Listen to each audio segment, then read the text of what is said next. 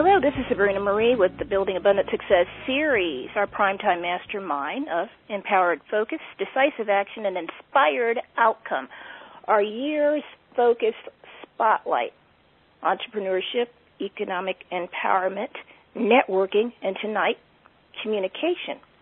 My guest is the one and only Bev Smith, currently the host of the Bev Smith Show, heard on the American Urban Radio Network, where she's fondly known as the Queen of Late Night Talk, and she's hosted that show since 1998 and is the only African-American woman with a talk show that's nationally syndicated in America.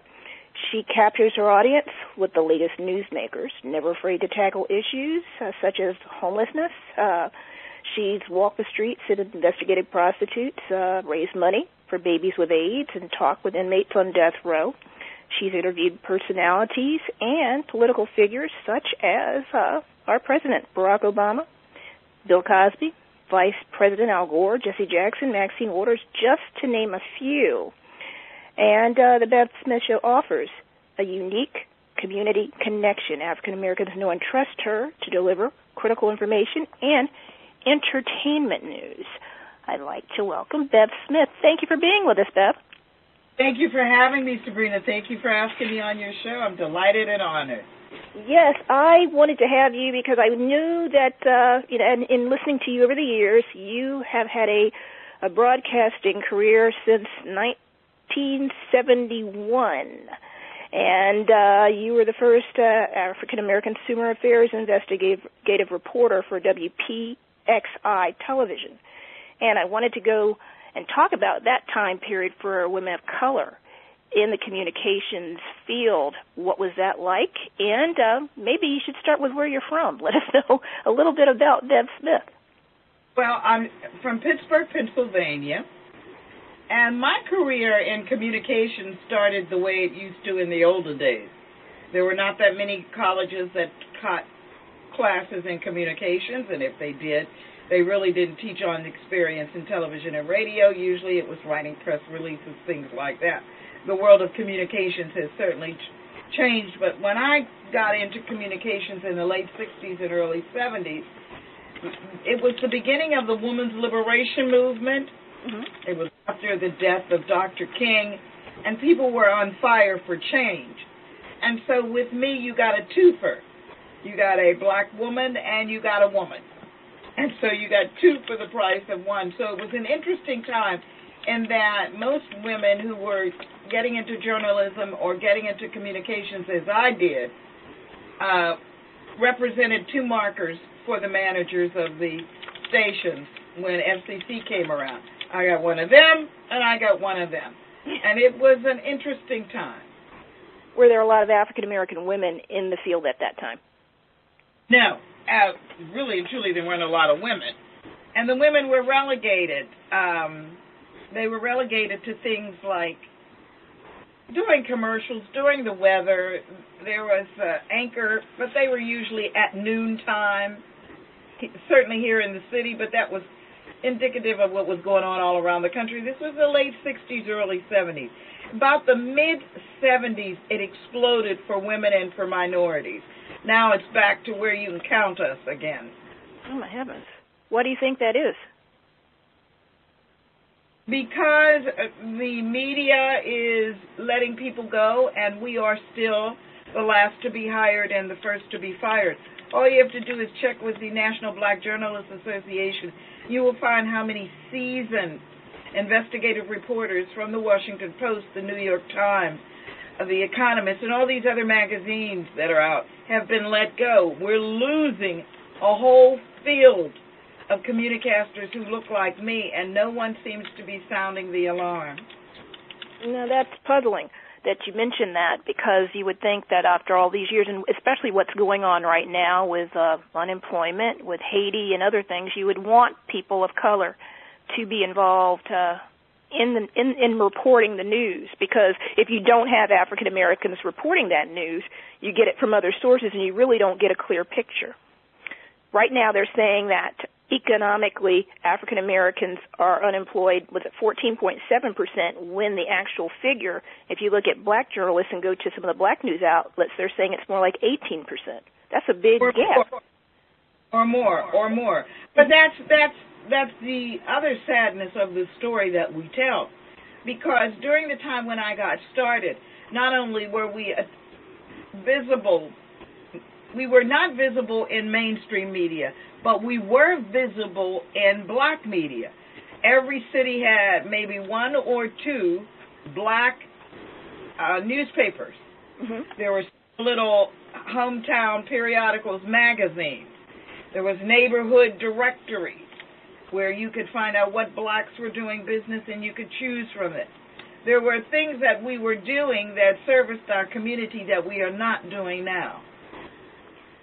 Yes, we do see publications like Jet and Ebony, and the rumor is that the circulation is down. Do you believe it's because they're not digitized and on the web? I believe that it's for a series of reasons. With Ebony, remember, Ebony was fashioned after Life. Right. Remember Life magazine, and it was a pictorial. And John Johnson felt that black people needed that. That's why I love the fact that we had the Ebony magazine, which could show the society side of us, achievers and things like that. And then we had Jet magazine, owned by the same people, who gave us the straight up on what was happening in our community around the world. Remember, it was Jet magazine that decided to put Emmett Till's picture on the front cover. Mrs. Mamie Till, the late wonderful woman, Miss Mamie, as I called her, she decided to let them do it. And that's when the world that was happening in the South, the kidnappings, the castrations, the burnings, the hangings, that's when it was brought home to us in our living room. So we had periodicals then that gave us, but Ebony didn't change at all. Okay. And Life magazine went out of business. Mm-hmm. So it didn't change with the pictorial times, and I think that it stayed in the same trend. You know, you see the same faces on the cover all the time. The same people make the 100 most important list. Do you know what I mean? Yeah, I see what you're saying. Yeah, it didn't change, but that doesn't mean it doesn't have worth. It means that it might need to be revamped because, look, Black Enterprise has held on and is still going strong. Right, and they're reporting current issues market-wise, economically, et cetera, and people seem to be picking that up. But also, a good thing you mentioned Black Enterprise being, up and running and current. You're dealing with the generations and their attitudes. When people started in media, African Americans started being hired, there was a hunger for that. Do you feel the generations that have come afterwards are still hungry for that type of media? No, they don't.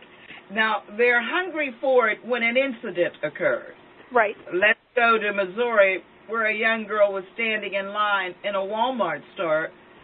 You've got mail. And moved from one place to the other and in the line, which we do all the time. Right. You know, especially if you're standing in line and you forget something and you're up next with the cashier, you say to the person in back of you, I forgot something. Do you mind if I run and get it? Mm-hmm. Happens all the time. Well, when this became a newsworthy story because the police abused her, used force on her, it turned into a racial incident. Then black people got concerned, and they went down there to Missouri, and they got involved. But after it was over, after she came out of court, after she was forced, we're talking about Heather Ellis, after she was forced to make a deal, then black people disappeared. So no, I don't think there is that same hunger. I don't think we really know what we need. I think that we ran after the integration movement, and we thought integration was the answer, and we've turned into nothing but imitators. We ran away from everything that we had, our strength, our weaknesses, our community. We just ran, Lottie, free at last, and we ran to sit next to someone who did not want to sit with us. And we still have never been integrated because we still have segregated housing, banks that redline, insurance companies that redline, The list goes on, and we are put in jail more, and we are unemployed at higher numbers. We get more illnesses than any other ethnic group, and that includes heart attacks, strokes, cancer of the lungs, cancer of the breast, cancer of the uterus, prostate cancer, all of it we get. So I would think, personally, in my opinion, that we are worse off now than when I began, and I began as the result of civil rights movement. Now, I was going to mention that was my next question. Do you feel, because you said you became a news person in the late 60s and 70s, early 70s, integration. You know, that's my pet peeve. I'm glad you mentioned that. It seemed to me, and I can't talk about those times, but my grandparents and other people in my family instilled in me images in black magazines, newspapers, etc. And I even went to an HBCU. Integration. It seemed that was the breakdown of an awful lot. And you're saying that, true, we may be sitting even now with people who do not want us there, but also that history seemed not to have been passed along to, say, my generation and those coming after. Why do you think that happened? Was it just that we thought that everybody's ice was colder on the other side? I think that's a great part of it. I think that black people have never dealt with delayed slave syndrome, that we have never really talked about the impact of slavery on us, how it has divided us externally, that means white and black, polarized with every other ethnic group, and internally we have problems because you have some families where one daughter is lighter than the other and the light-skinned daughter gets all the attention. One child's hair is a different grade than the other, and the one with the straighter hair doesn't get as much attention as the curlier one. We have never had a come to Jesus, as I like to say, about all of that, a straight-up conversation. And so that's part of the problem. The second part of the problem to me, the first part is our own lack of esteem, our low self-worth, our refusal to embrace who we are as a people, our refusal to accept the African heritage in us when all the world says all civilization began. That's number one, in Africa. And the second thing to me is that we really did believe integration was the key, but we were not after integration, because integration, in my way of thinking, is the natural conclusion to equality. Once you are equal, once you have the same schools, the same things available in your community. I can catch a bus if I'm an elderly black woman in the inner city, just like I can catch the train if I'm a white woman living in suburbia. We wanted equality, but we were sold a bill of goods on integration. Now, from our point of view, or from my point of view, the people selling us, the civil rights leaders, thought they were doing what was right. The other side is the side of the white politician who used it as a divisive matter. Okay, you want to be integrated? You get on the bus at 6 o'clock in the morning, and we will send you to our schools, where you will be greeted by white women with curlers in their hair, out with bathrobes on, yelling nigger. Okay, so we believe that, and we did not get equality, and we do not have integration. We still have tokenism. We still have communities that are just completely destroyed. We still have more black men unemployed than any other ethnic group. So really and truly, we thought integration was the answer for equality when it should have been the other way around. Equality would have automatically taken us to integration. You're right. You were just mentioning the 70% of African American men don't graduate from high school, and then you've got a 70+% of single mothers raising kids. Well, that's not new. That's not new. On the basis of our history as slaves, single mothers always did. We are a matriarch society, and we don't need to apologize for that anymore. We were created to be that, and our strength came from that. And that's because our men were attacked, and black women learned how to use themselves to protect black men and to raise their family up and to give the incentive. When you see a basketball game, you hear a young man who's just won. He says, "Hi, Mom, we're going to Disney World," because Mom was the center. But what happened, again, we cannot talk about where we are today without talking about what got us there. Right. And one of the things are complete abandonment by black people. We ran away from everything that was ours. I mean, I have some girlfriends who talk about, I want to use stuff for my lips to be full. What the heck are they talking about? What? What are they talking about? Our lips were full and we were ridiculed, called Right. watermelon lips and everything else. Angelina Jolie gets her lips filled, Sophia Loren in my day. But the other part of this is our own failure to continue to be griots to tell the story. We don't do that anymore. And in my generation had the story passed down by my mother's generation, who had the story passed down by her mother's generation. My grandfather told the stories of his life. My father told the stories of his life.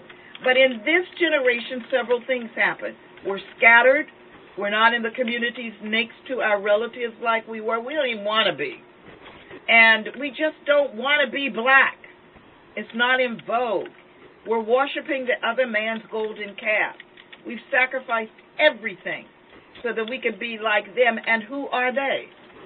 People who get their hair braided in the islands in the summertime, but don't want you to wear your braids to work. We're both confused. You're right. That's why I wanted to talk about communications. You're talking about black journalists, being rare these days and not being able to be employed. If we don't keep the stories going, if we don't keep the heritage, if we don't keep even civil rights, and I noticed something. I have done many civil rights honorarium events. We've done remembrances for the 50th anniversary of this, that, and the other thing. And I've done PR for these things. And it's a celebration, but very few younger generation people are brought. Why? And that's our fault. Yeah. And that's our fault because we did not bring them. You see, when I was younger, You still are young. very much, and I appreciate it. When I was younger, my father took us, I'm the oldest of 6, to the labor union rallies when he was starting up a black union. My father did that. And so this was the good thing. So I was aware. I was aware of the civil rights movement. I was aware because my parents took us with them. When there were meetings in the living room, we listened. And then when I had my daughter, I did the same thing. Now, what happened? What happened was so-called integration. Once again, we were diluted. And so we felt, okay, I can now use my charge account in that downtown department store and try on a dress. I'm free. That's not freedom. That's the ability to try on a dress that you were paying for anyway. And giving somebody else your money. Giving somebody else your money. We walked past our black businesses because we didn't understand the basic law of economics. The more people come into the store and buy your products, the more products you buy. The more products you buy, the more people you need to help sell those products. We didn't understand that.